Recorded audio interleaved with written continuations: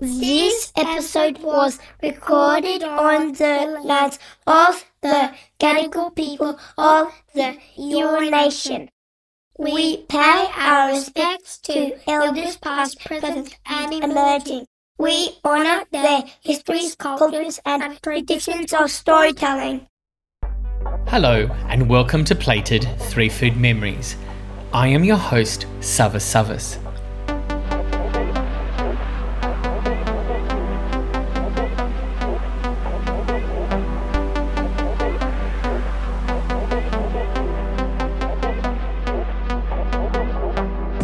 For 25 years, my catering company Plated has contributed food experiences to some of Australia's premier events and intimate gatherings.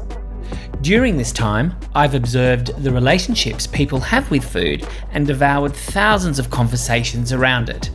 I believe that every memory can be pinned to a food experience, and every food experience can trigger a memory. Food memories shape who we are and remind us where we have come from. One of my early food memories is eating a banana paddle pop on the miniature train at Bronte Beach in Sydney. Join me as we move the fork around my guest 3 food memories to reveal what their memories tell us about them and motivates them to make our world a better place. Each guest will share a social cause close to their heart at the end of the episode. Politicians. While it may seem that all they do is create taxes and write laws to restrict us, it is easy to forget that politicians can be human too. Joining me today is an Australian Federal Member of Parliament, Tanya Plibersek. And I might add, there's not a media advisor in sight, not even 6. Tanya is the Shadow Minister for Education, Shadow Minister for Women, and the Federal Member for Sydney.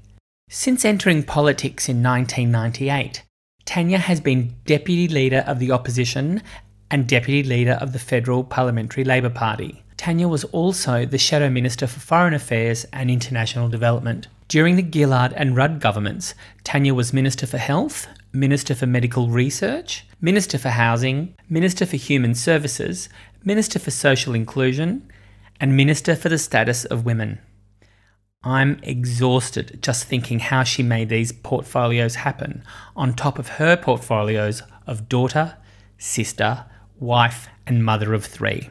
I'm exhausted just listening to it. What I warm to most about Tanya is her propensity to smile even when she's poised to rip the face of a deserving political opponent. Tanya, thank you for sharing the microphones with me today. Oh, it's a great pleasure to be with you, Sava. Tanya, you jumped when I asked you to be part of this podcast. Why is food so important to you? Well, I love eating, but I guess I grew up in a family, like a lot of first-generation Australians. Food is a big part of our family life and my parents' culture. My parents came from Slovenia, which was part of the former Yugoslavia. They came in the early 1950s as refugees after the Second World War. And I really, as a child, whenever we went to visit Slovenian friends, if ever we went to Yugoslavia, to Slovenia to see family, there was always food involved. So the daughter of migrants, and you grew up the Sutherland Shire? Yeah, I was. My brothers and I were born in Australia, and we grew up in the house that my parents built at Carvers Road, Oyster Bay, nice old weatherboard house that my mum and dad did a lot of the physical labour on. They, again, like a lot of people of their generation, they bought things as they could. They moved into the house before it had floorboards. You know, they saved up for the floorboards. My dad would bring home one saucepan or one knife each week when he got his pay packet. And they had a huge garden out the back. They grew a lot of their own fruit and vegetables. We had chickens in the backyard. We always had fresh eggs. Yeah, it was a lovely childhood, actually. So growing up in the Sutherland Shire, one of our future guests is going to be Kathy Lett. How much of I know Kathy very well, actually. She's fantastic. How much of the stories in Puberty Blues can you relate to? It's like a documentary. I grew up, like I said, in Oyster Bay, which is about a 10-minute drive from the beach, but we were kind of Westies. If you lived at Cronulla, Oyster Bay was kind of western suburbs. But yeah, that surf culture was very much part of my teenage years, and the sort of sexism that Kathy Lett describes was something that I saw firsthand growing up. So being the child of ethnic parents, was that a factor in the community?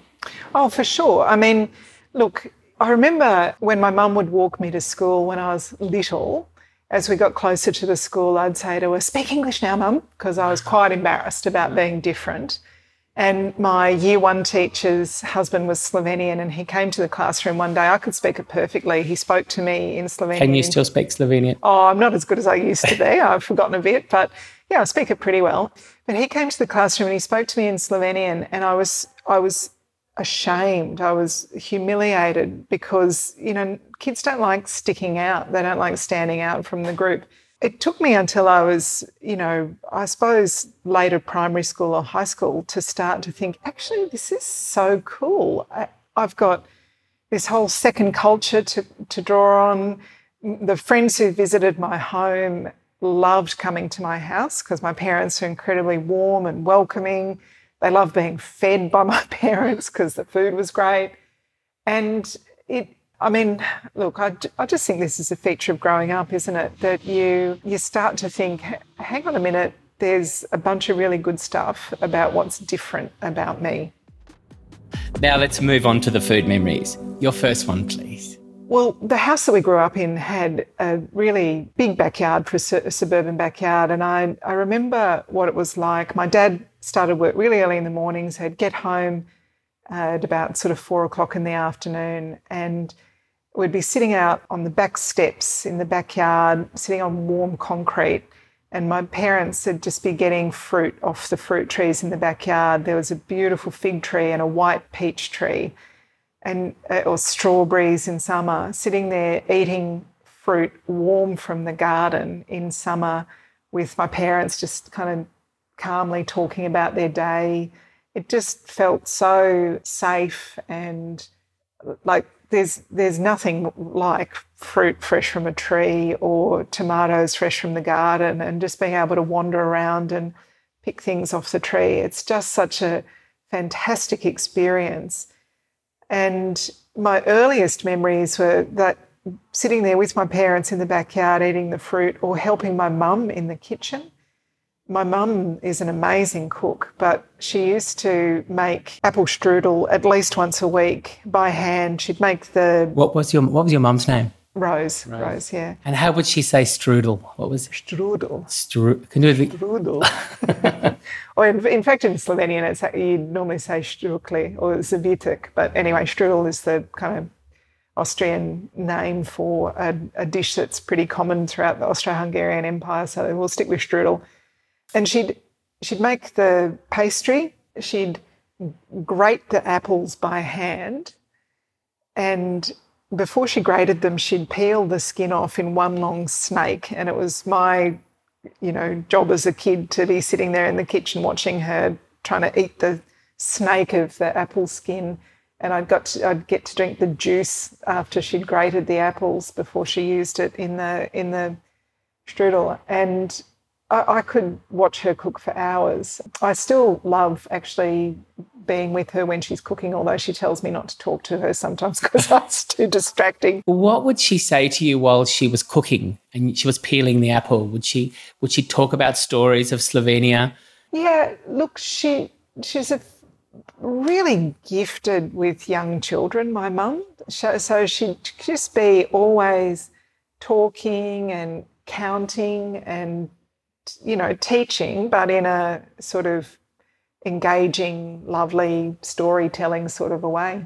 Would Rose take these strudels to friends' places when you visited, or family Yeah. How did she present them? Were they on foil trays or? Well, so we never went anywhere without taking something with us, and my husband, who's from an Anglo background, cannot understand why I still have to. He says, we were taking a bottle of wine. It's like, no, sorry, you don't understand. We're going to drink the wine. That's not what you do. You have to take something baked or some flowers or something from the garden when you go and visit. So that's a bit of a cultural difference between us.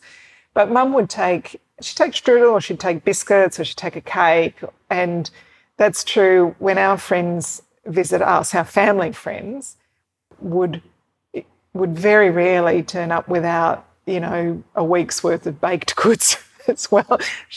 Mum's still got a friend, Angela, Greek Angela, we call her, because she's Greek, who brings the biggest tray of baklava when she comes, and homemade taramasalata. And she's got another friend who's Angela, who's Polish Angela, who brings biscuits. And Polish Angela is Polish. Yeah, well, that's why we have to say which one's which. But when Mum says, Angela came today, I've got baklava waiting for you, it's great. It's so good. And so now with your own children, are you creating food traditions and baking with them? Are you building on that sort of stuff? Yeah, my kids all love cooking. I've got a daughter and a son and a youngest son. My daughter's really likes making cakes and things, so that's her specialty, and she's got a boyfriend who's got lots of allergies, so she's learning to do all these complicated gluten-free vegan. She makes a really good gluten-free vegan banoffee pie, for example, which I can tell you is quite a process. And then the boys are both more into savouries. So my 11-year-old made mayonnaise on the weekend, for example. From scratch? Yeah, well, it's not that complicated, but we had some egg yolks left over and he was making himself a BLT. I said, why don't you make some homemade mayonnaise to go with it? So he learned to make mayonnaise. You're teaching your children basic skills of cookery as well. All the time. You're encouraging them. All the time. I love doing it because it gives them a sense of confidence and mastery, but they also realise how easy it is to cook something healthy rather than go out for something that's bad for them. And it's so easy now. Like, it's so easy to get McDonald's delivered to your house. Like, you don't even have to go to the drive-through to get McDonald's. Teaching kids that it's easy to cook something really delicious is good for their budget, it's good for their confidence, it's really good for their health long term too. And so circling back to the food allergies, what does Rose make of these food allergies? What does she think of them? Well, nothing. She's completely accepting of our kids, their friends, my friends growing up. She knows if Anna's boyfriend's going to her house, she goes through what she's planning to make with me beforehand. She says, can I make this?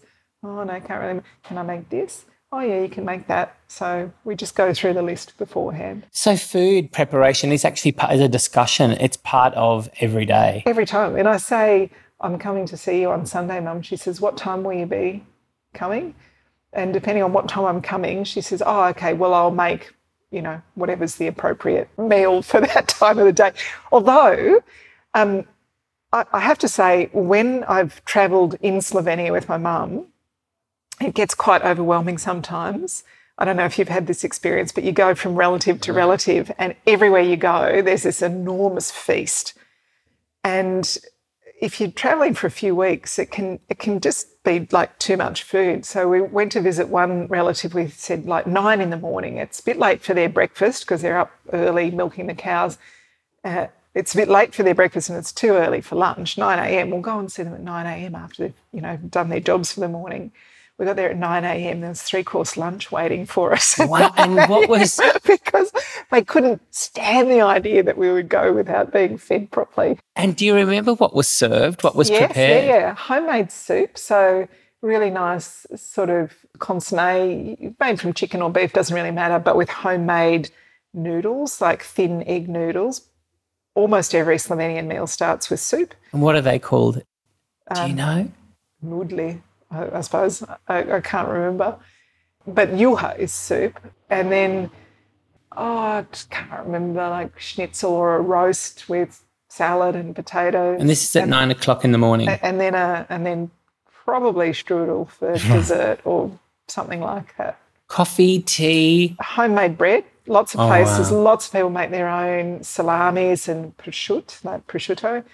Lots of people do their own bottling and pickling, so pickled mushrooms, lots of bottled fruit, lots of homemade jam, homemade yogurt. So that's really lovely. If you get You get someone who's made a bit of yogurt overnight. You have fresh yogurt and fruit from the forest is a really lovely breakfast in Slovenia.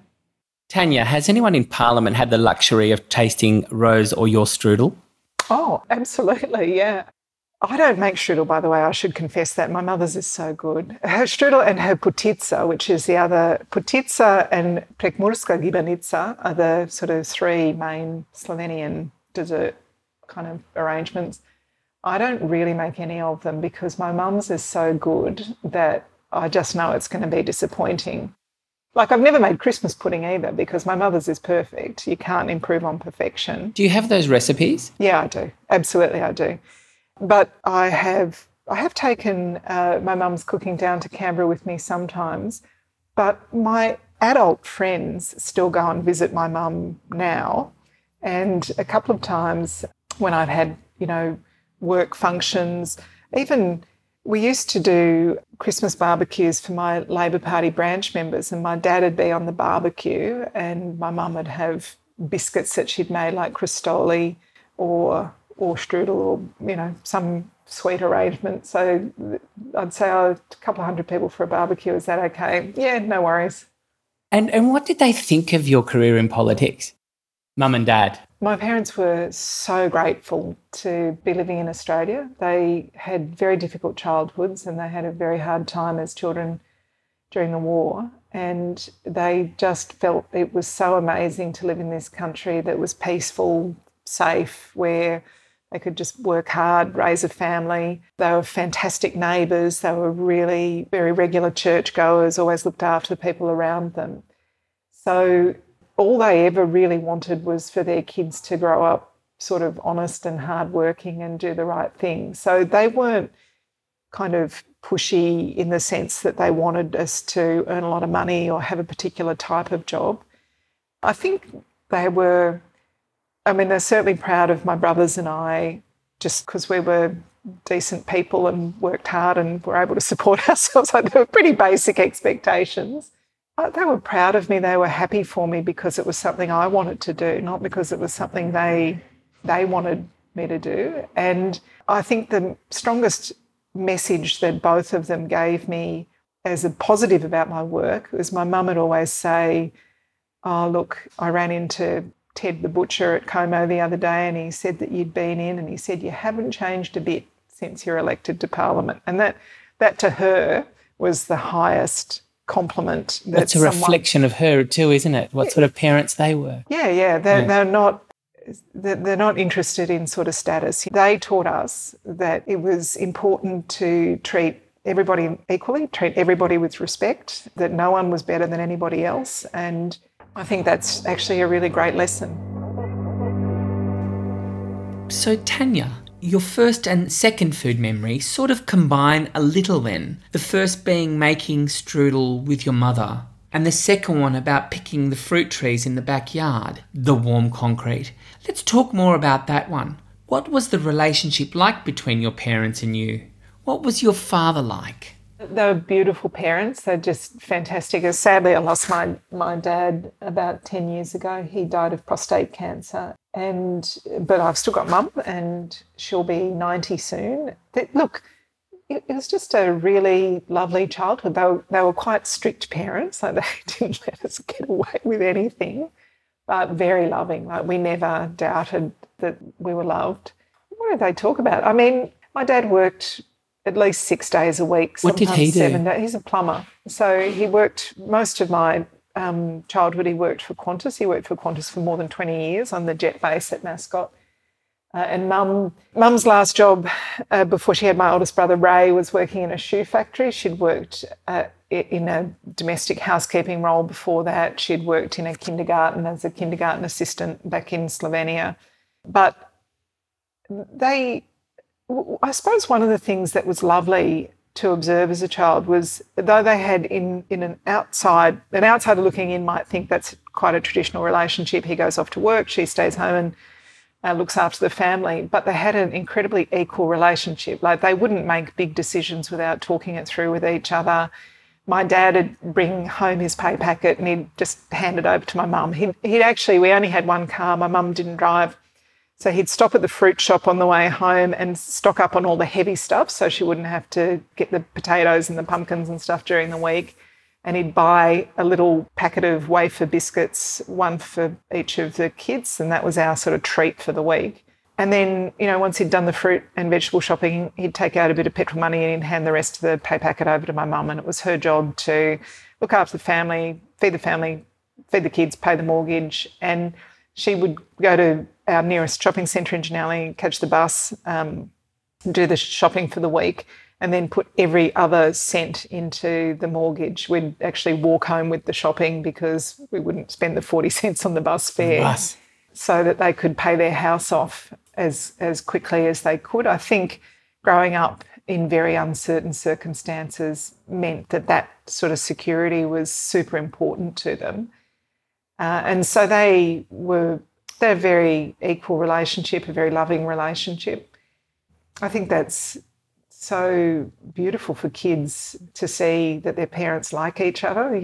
When we'd walk to church on a Sunday morning, Mum and Dad would be walking up ahead holding hands and we'd be kind of trailing along behind.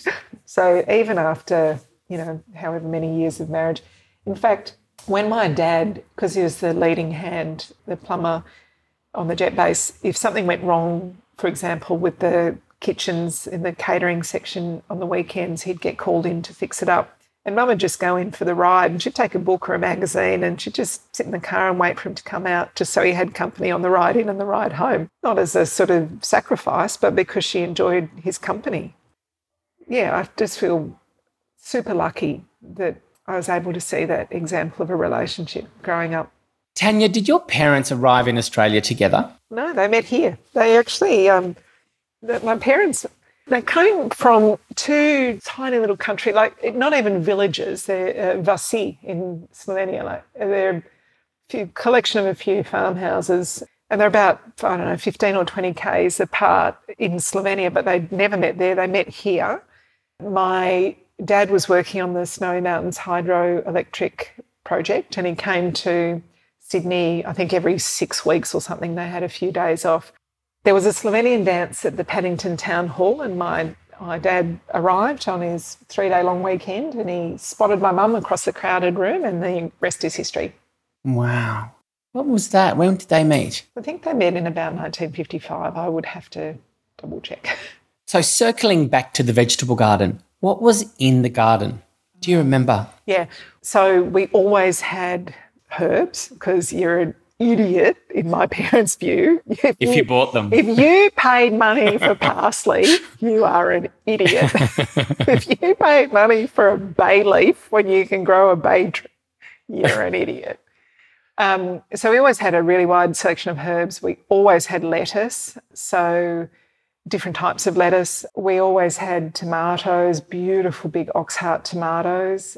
Such good tomatoes. Where did he get the seeds for or Mum or Dad get the seeds for these tomatoes? Because I know in my family getting the seeds is like, I got these seeds from Blah's house and their tomatoes are... the friends trading, yeah. And like and then, Pokemon cards. Yeah, and if you had a good crop, you would keep the seeds for next year. So if you had a particularly nice batch come out, you'd select the good seeds for next year.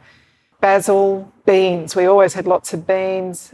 Different times, sweet potatoes, pumpkin, always pumpkins actually, things like that. And it wasn't enough to feed a family, but it was enough to always be able to go out and pick something from the garden and cook for that night. I don't think my mother has bought lettuce in her life because it's just, why would you buy lettuce when you can grow rocket or the coral lettuces or radicchio or, And who was the main gardener in the family? Both of them. Both of them shared. Both of them. Was it a big block? Pretty big block and decent-sized vegetable garden, and then a separate section that had oranges, mandarins, peach, fig, grapevines, obviously. They've always had grapevines. Did your dad make wine with that? No, just to eat, grapevines to eat. They've had friends who've made wine or slivoka, which is a little bit more dangerous. You don't really want to do that in the house in case anything blows up. And we've got friends who make salami or dried prosciutto, which is the Slovenian equivalent of prosciutto. It's almost identical. And do you keep those gardening traditions up at home now with your family? I do have a herb garden because my mother's voice is in my head. You're an idiot if you pay money for parsley. I've got a really nice herb garden. I've got a bay tree, lemon tree, kaffir lime, pretty much, all the herbs that I use. I don't really buy herbs unless my crop's a bit, low. Like if I'm making pesto, I might not have enough basil for pesto, but I've always got enough basil to put on the tomato toast for breakfast. No chickens. I do have bees though. And producing honey? Not yet. They're a new addition to the garden. My brother is the apiarist in our family, so he's coming over teaching me how to look after some bees. Oh, wonderful. And do the children enjoy gardening as well? Yeah. They do. From when they were really little, even when they were in childcare and the kids were helping the childcare educators, early childhood educators cook, my kids would be the ones going, yes, why don't you put some basil with that? Yeah, they love it. They love being able to go out, and if I say to them, can you go and get some thyme and some oregano for this dish, they just go out and get it. It's just second nature to them. So you seem to do a fair bit of cooking even with your busy schedule. There's always time to cook. Yeah. I'm not great during the week, is the truth. I make quick things during the week, but I really like spending a bit more time on the weekend and doing something a bit more time-consuming. So what would you make during the week that's a quick meal that just solves the problem? Pasta with pesto, super quick. I make or baked beans that I start off, I do the day before, and then they're very quick to reheat during the week, but proper, baked beans where you soak the beans and cook them for 4 hours with bacon. And what about any of the Slovenian dishes that Mum would make, like the simple soups? Yeah, absolutely. Just soup and salad sometimes. We would have, my mother probably never put a meal on the table without lettuce from the garden and a simple dressing made of really nice olive oil, cider vinegar, tiny bit of salt. We would have had that pretty much every meal of my whole childhood with whatever else we were eating. And I would do that almost every night as well. Wonderful. Because it takes 2 seconds and it's so good for you and it's delicious. Your final memory, Tanya, this is one of my favourites. Well, we were really lucky that my dad worked for Qantas because it meant that we could go to Slovenia every few years and see our family over there because we didn't really have any extended family in Australia. And around the 1st of May every year, every little village has a party, a veselica. And it's so fantastic because everybody gets together, they'll be singing and dancing, all the local musicians will be playing together, they're singing all sorts of traditional songs. Polka is probably the most popular dance at these things, so there's a lot of people, being thrown around the dance floor, and the food is amazing. So there'd usually be a big wood-fired oven and people would be making bread, prekmurska gibanica, which is this incredible layered cake with flaky pastry and layers of apple, ricotta, poppy seed, walnut, and big long tables, homemade wine, homemade salami, homemade bread, homemade cheese, plates of tomato. The parties like that could go on, if it was a wedding or something, it could go on for 2 or 3 days. And everyone would get in together, everyone would cook together, and just the joy in one another's company. And as a kid, like the adults are all having a great time together, it was actually quite unusual for me to see my parents relax. So always working. I never sat down and relaxed, but here they'd be relaxed, drinking, chatting, laughing, eating. And us kids would be sort of running around quite wild but perfectly safe. They're beautiful memories. Your parents going back to Slovenia, of course they were happy to go back and see their friends and their family, but what was the feeling like when they came home? Were they happy that Australia was their home? Yeah, they loved going to see family members, but it was always a bit of a relief to get back to Australia as well. And I think that's for lots of reasons. I mean, when we were first going back, it was kind of old Yugoslavia, which is kind of difficult place to live, to be honest. And so they felt really relieved that Australia was their home. And then family dynamics are always a bit complicated, aren't they? So everybody's so happy to see you at the beginning, and then they start kind of complaining about each other, and this brother doesn't like this brother, or this sister-in-law is fighting with this sister-in-law. And I think it's a fantastic thing to go and to have a relationship and to be close and to be familiar with my parents' culture and history. Have you been back with your parents, with your children? Oh, yeah. My kids have been there with me and with my mum and with my husband and I together. And my husband loves going there as well, so that's a bonus. I'm interested in this May Day celebrations. They're celebrated across the world, aren't they? And they commemorate the labourer and the working class. You say in your website, which I actually brought tears to my eyes, and now that you share your memories with us, I know where it comes from. You say in your website that you want every Australian to have access to, quote, great education and healthcare where you can get a job and afford to live a good life.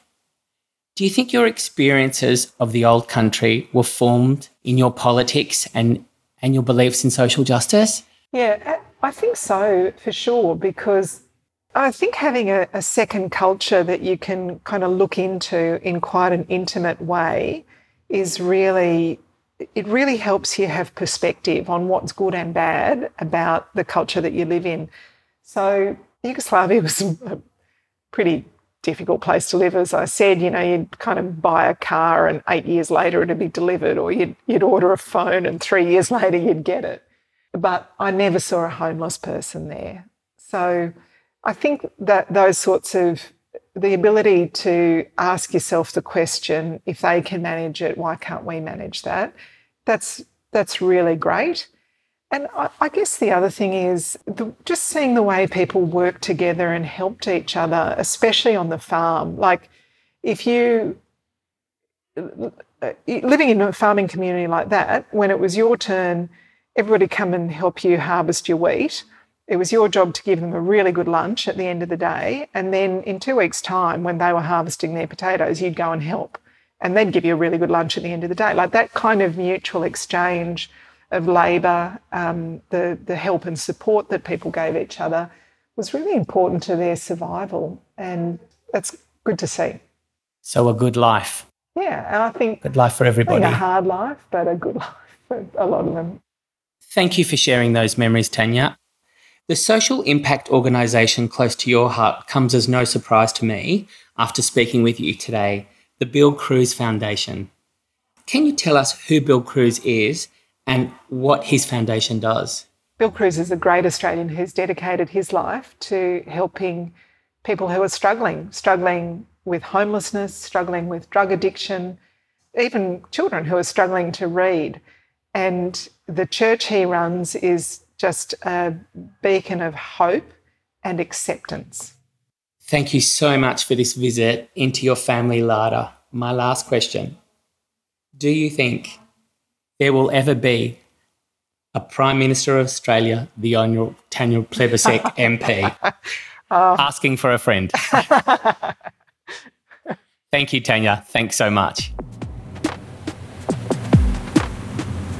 Thank you so much for listening to Plated 3 Food Memories. If you enjoyed this episode, please tell your friends about it, online or in person. You can also subscribe, rate it, and write a review. Bye for now.